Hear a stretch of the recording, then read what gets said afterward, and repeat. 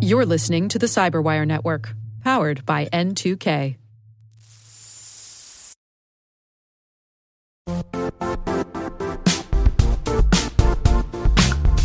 Don't struggle to align your organization's cybersecurity with business risk. Get the only solution that goes beyond reacting to threats with vulnerability and risk monitoring.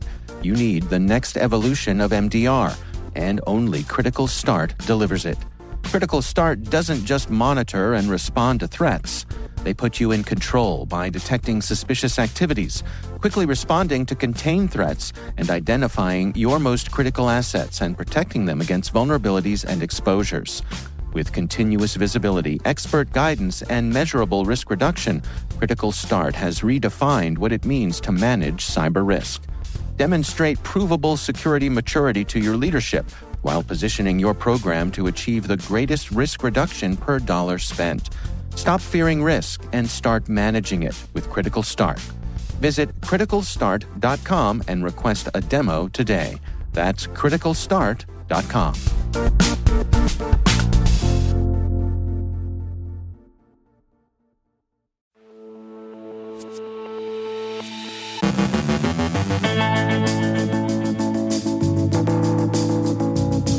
Qbot is dropping egregor ransomware, and Ragnar Locker continues its recent rampage.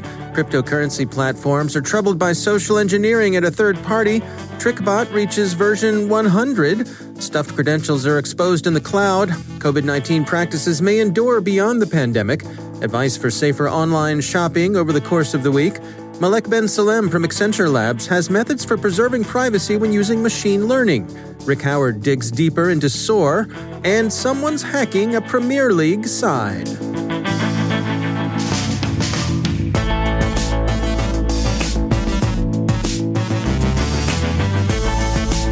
From the Cyberwire studios at Data Tribe, I'm Dave Bittner with your Cyberwire summary for Monday, November 23rd, 2020.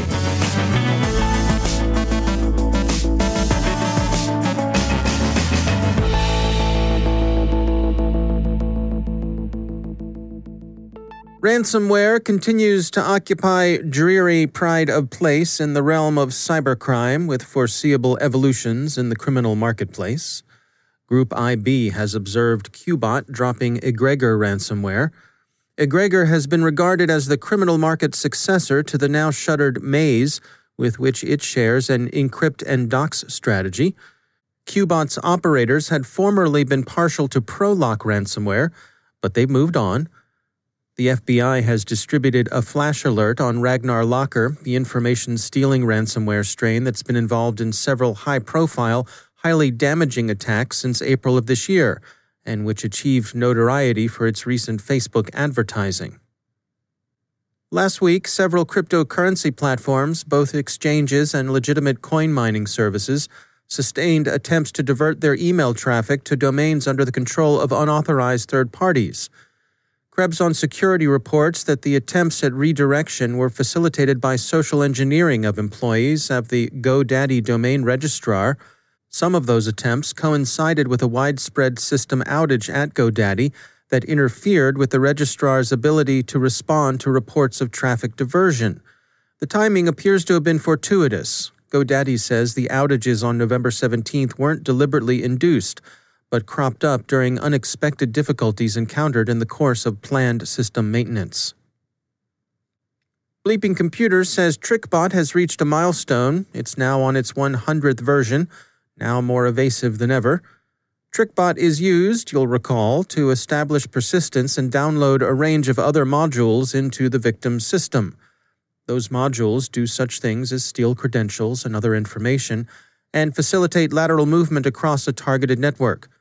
TrickBot has also been commonly used by the operators of Ryuk and Conti ransomware. When the cloud raineth data, it raineth upon the just and the unjust. Criminals don't always excel at OPSEC. The story of enterprises inadvertently leaving databases open to inspection from the internet without snoopers needing so much as a by your leave is an old and familiar one. It happens to the hoods, too. CNET, citing research published by VPN Mentor, reports that a crew engaged in credential stuffing Spotify accounts left their list of successfully stuffed credentials exposed online. Spotify is having its users change their passwords. SiliconANGLE has an interesting account of the way in which many organizations have come to see what initially seemed to be temporary accommodations to the COVID-19 pandemic as likely to endure in some form or another. It's particularly striking that some of this sentiment comes from sectors that have been disproportionately hit by the effects of the pandemic, and who might be expected to wish for, and so to expect, a return to the pre-COVID normal. So their statements also amount to an admission against interest. 2020 has accelerated what we knew was coming, SiliconANGLE sums up, especially the continued shift towards solutions offered as services and to the expansion of remote work in ways that make the internet the new private network. So, you've heard of this Black Friday thing, right? We would like to apologize to the rest of the world for the way in which the American propensity to turn holidays into sales has spread beyond these shores. We say we'd like to apologize, but we won't, because rest of the world, you too can enjoy bargains galore, and you're welcome. And besides, who says the Commonwealth has to celebrate Thanksgiving? Anywho, this whole Black Friday and Cyber Monday thing are going to unfold over the course of the next week, and some advice on how to shop safely comes from Britain's National Cybersecurity Center. The NCSC organizes its advice under 6 headings. Choose carefully where you shop. Leon's Nut House of Bargains, the one with the Pyongyang IP address, is probably the kind of place you want to pass up. Put your virtual hands in your digital pockets and walk on by.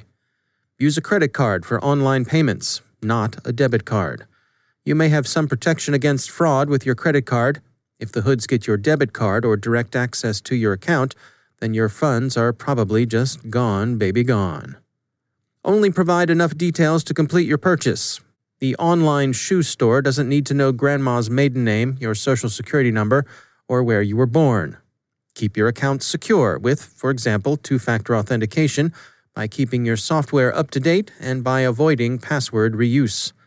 Watch out for suspicious emails, calls, and text messages, because the social engineers can be expected to be out in force. And if things do go wrong, tell the appropriate authorities. There's an appropriate authority for every jurisdiction. You may say all of this is just common sense, and of course it is, but it bears repeating. So safe shopping to you all. Manchester United was hit with an attempted cyber attack Friday, ESPN reports. The English Premier League football, that is soccer club, said media channels and personal data were safe and that Man U had shut down affected systems to contain the incident. The attackers have been described in the British press as subtle, sophisticated, but beyond that and beyond their apparent lack of effort, not much is known about them. Man U has reported the incident to the Information Commissioner's Office, and the Manchester Police are also investigating. It's worth noting in passing that nowadays almost every attack is described as sophisticated, especially when the victim has a part in framing the description. But some of the tabloid press, like The Sun, have rumbled that the attack shows all the hallmarks of a Russian operation, but espionage seems a bit far-fetched as an explanation. So who was it then? Supporters of another club? Arsenal, for instance? Did the hack amount to a cyber way of shouting, "Up the Gunners"? No, certainly not, and not just because we don't think Arsenal supporters would stoop so low. Ordinary cybercrime seems the likeliest explanation. Man U may have been targeted on the simple Willie Sutton-esque grounds that there's money there. It's one of the world's most valuable professional sports franchises, and the hoods probably thought they had deep pockets. Anywho, supporters, take heart. Matches were played as scheduled on Saturday.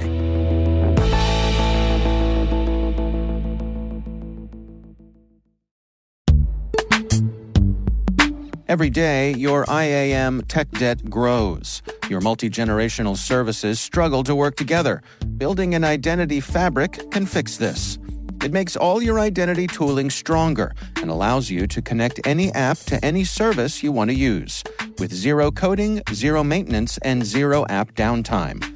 Strata's identity orchestration platform separates the identity logic from your applications, so you can optimize existing IAM tools and manage them in a single control plane.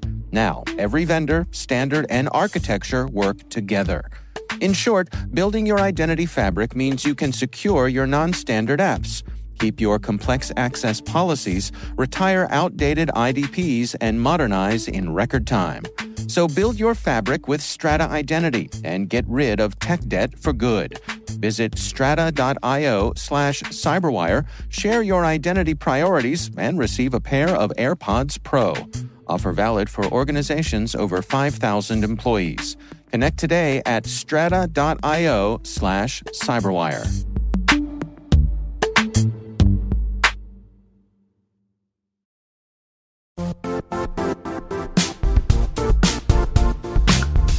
The IT world used to be simpler. You only had to secure and manage environments that you controlled. Then came new technologies and new ways to work. Now, employees, apps, and networks are everywhere. This means poor visibility, security gaps, and added risk. That's why Cloudflare created the first-ever connectivity cloud. Visit cloudflare.com to protect your business everywhere you do business.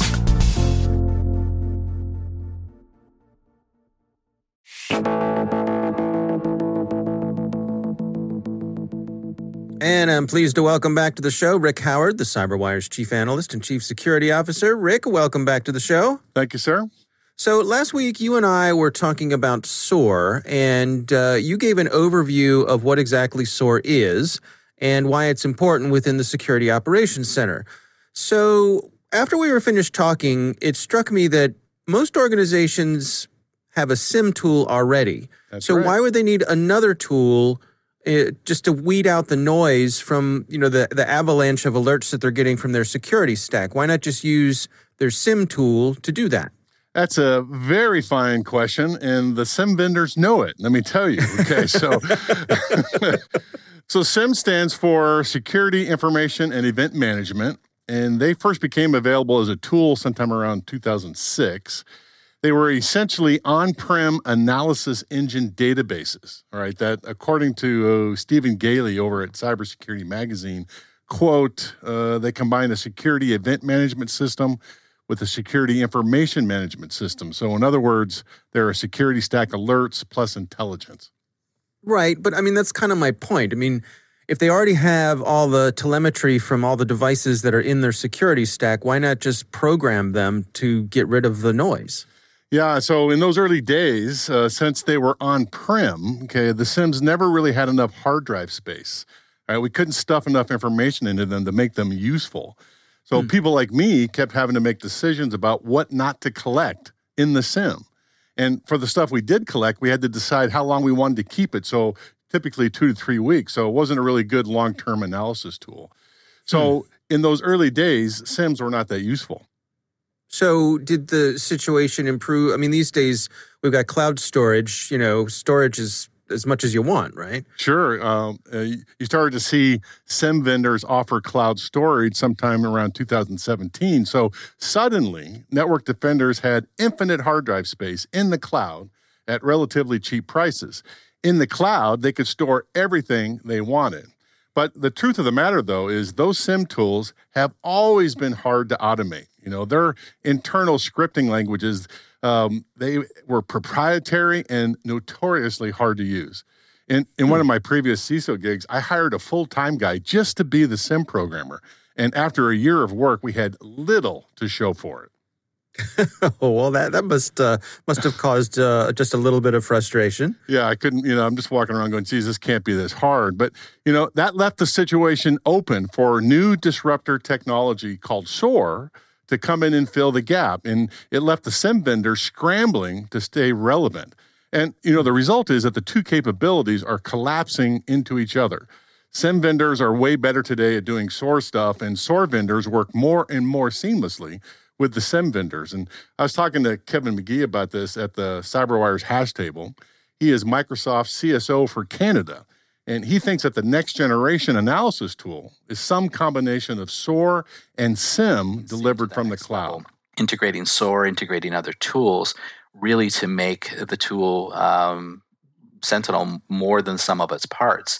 I'm not sure if there's a term coined for next generation SIM or whatnot, but I'm sure it's coming at some point. But I think that's where we're headed. And cloud scale is really allowing us to do that, something we've never ever done before. So in this week's CSO Perspectives podcast, we talk about all of that, plus an entire host of things you can use with your SOAR tool that you probably haven't thought about yet. All right. Well, that is over on CSO Perspectives. That is part of CyberWire Pro. You can check all of that out on our website, thecyberwire.com. Rick Howard, thanks for joining us. Thank you, sir.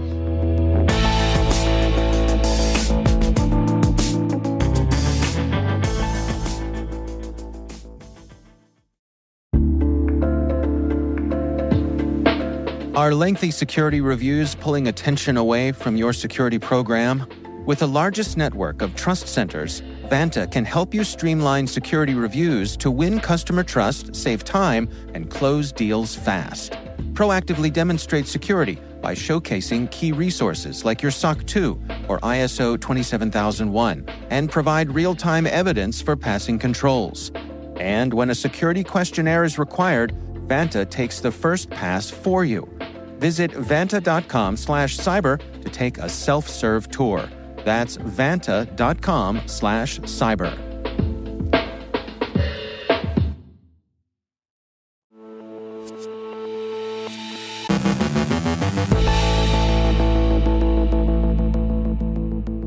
And joining me once again is Malek Ben Salem. She is the America's Security R&D Lead at Accenture Labs. Malek, it is always great to have you back. You and I previously talked about some privacy attacks on machine learning. Let's go at that from the other direction. Can you share with us some information about preserving privacy when it comes to machine learning? Absolutely. Yeah, there's a new trend, if you will, or a new approach for performing machine learning known as privacy-preserving machine learning. And the goal of this approach is obviously to preserve privacy. Those techniques can be categorized into two different category approaches. Number one are the cryptographic approaches, where the party that is sharing data with other parties to perform the machine learning or uploading, their own data to the cloud, encrypts that data beforehand and performs the machine learning on the encrypted data. The way to do that is through homomorphically encrypting the data. So homomorphic encryption or fully homomorphic encryption enables the computation on encrypted data with operations such as addition and multiplication that can be used as the basis for more complex arbitrary functions. There are other ways of performing or other cryptographic approaches to be used, such as garbled circuits and secret sharing. But the main one is homomorphic encryption. So that is one way of performing privacy-preserving machine learning. The other general category or approach is known as perturbation approaches. And under that category, there is differential privacy. Differential privacy basically is a randomized algorithm by which the party can add some random noise either to the input data that is used to train the machine learning model or to the parameters of the machine learning model itself or to the output of the machine learning model, so that when the output gets shared, it has some random noise added to it and thereby protecting the privacy of the underlying data used to train the model. And then the other, main approach under these perturbation approaches is dimensionality reduction. Dimensionality reduction basically is a technique by which the goal of which actually is to reduce the complexity of the input data to the training model and to make the model itself much simpler and also a lot more robust. But by reducing the dimensionality of the input data, when we talk about dimensionality, we're talking about, you have data with n features. So, it has basically n dimensions to it. And you want to reduce that number so that you rely on a more reduced set of features. So the technique basically projects that data into a lower dimensional hyperplane or space. But by that transformation, there is some loss of information. And it's assumed that loss of information basically removes some of the private information and therefore protects privacy. This is more of an assumption. I think it has to be mathematically proven. We have to prove how much privacy is, what are the privacy guarantees, if at all. But that's a second type of approach that can be used to preserve privacy. Now, are these computationally expensive? I know homomorphic encryption was something that it seemed like for a while it was just out of reach. And now I know there are a lot of, or not a lot, but there's certainly organizations who are implementing it successfully these days. Yeah, absolutely. So homomorphic encryption is very computationally expensive. Obviously, it depends on the use case and the type of computation and the model being applied. But you can assume that on the order of, the order of magnitude is that it's, 1,000 times more expensive computationally than the regular, addition or multiplication operation.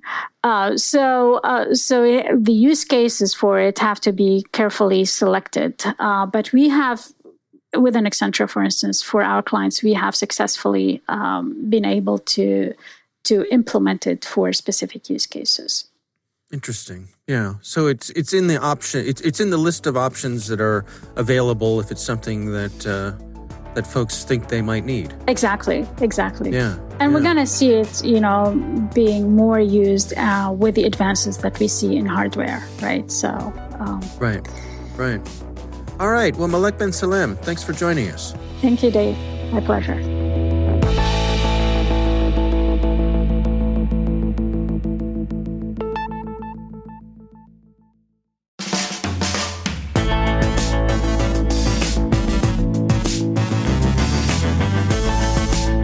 And that's the Cyberwire. For links to all of today's stories, check out our daily briefing at thecyberwire.com. And for professionals and cybersecurity leaders who want to stay abreast of this rapidly evolving field, sign up for Cyberwire Pro. It'll save you time and keep you informed. Solutions for a small planet. Listen for us on your Alexa smart speaker, too. Don't forget to check out the Grumpy Old Geeks podcast, where I contribute to a regular segment called Security. I join Jason and Brian on their show for a lively discussion of the latest security news every week. You can find Grumpy Old Geeks where all the fine podcasts are listed. And check out the Recorded Future podcast, which I also host. The subject there is threat intelligence, and every week we talk to interesting people about timely cybersecurity topics. That's at recordedfuture.com/podcast. The Cyberwire podcast is proudly produced in Maryland out of the startup studios of Data Tribe, where they're co-building the next generation of cybersecurity teams and technologies. Our amazing Cyberwire team is Elliot Peltzman, Puru Prakash, Stefan Vaziri, Kelsey Bond, Tim Nodar, Joe Carrigan, Carol Terrio, Ben Yellen, Nick Valecki, Gina Johnson, Bennett Moe, Chris Russell, John Petrick, Jennifer Iben, Rick Howard, Peter Kilpie, and I'm Dave Bittner. Thanks for listening. We'll see you back here tomorrow.